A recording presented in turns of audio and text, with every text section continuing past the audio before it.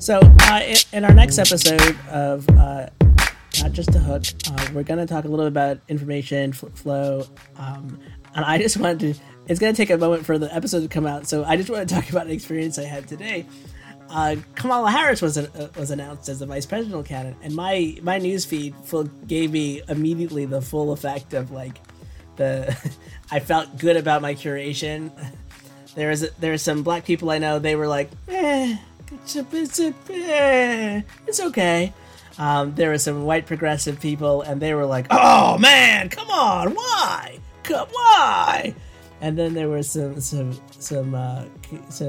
moderate white folks, and they were like, oh yeah, I've been praying for this.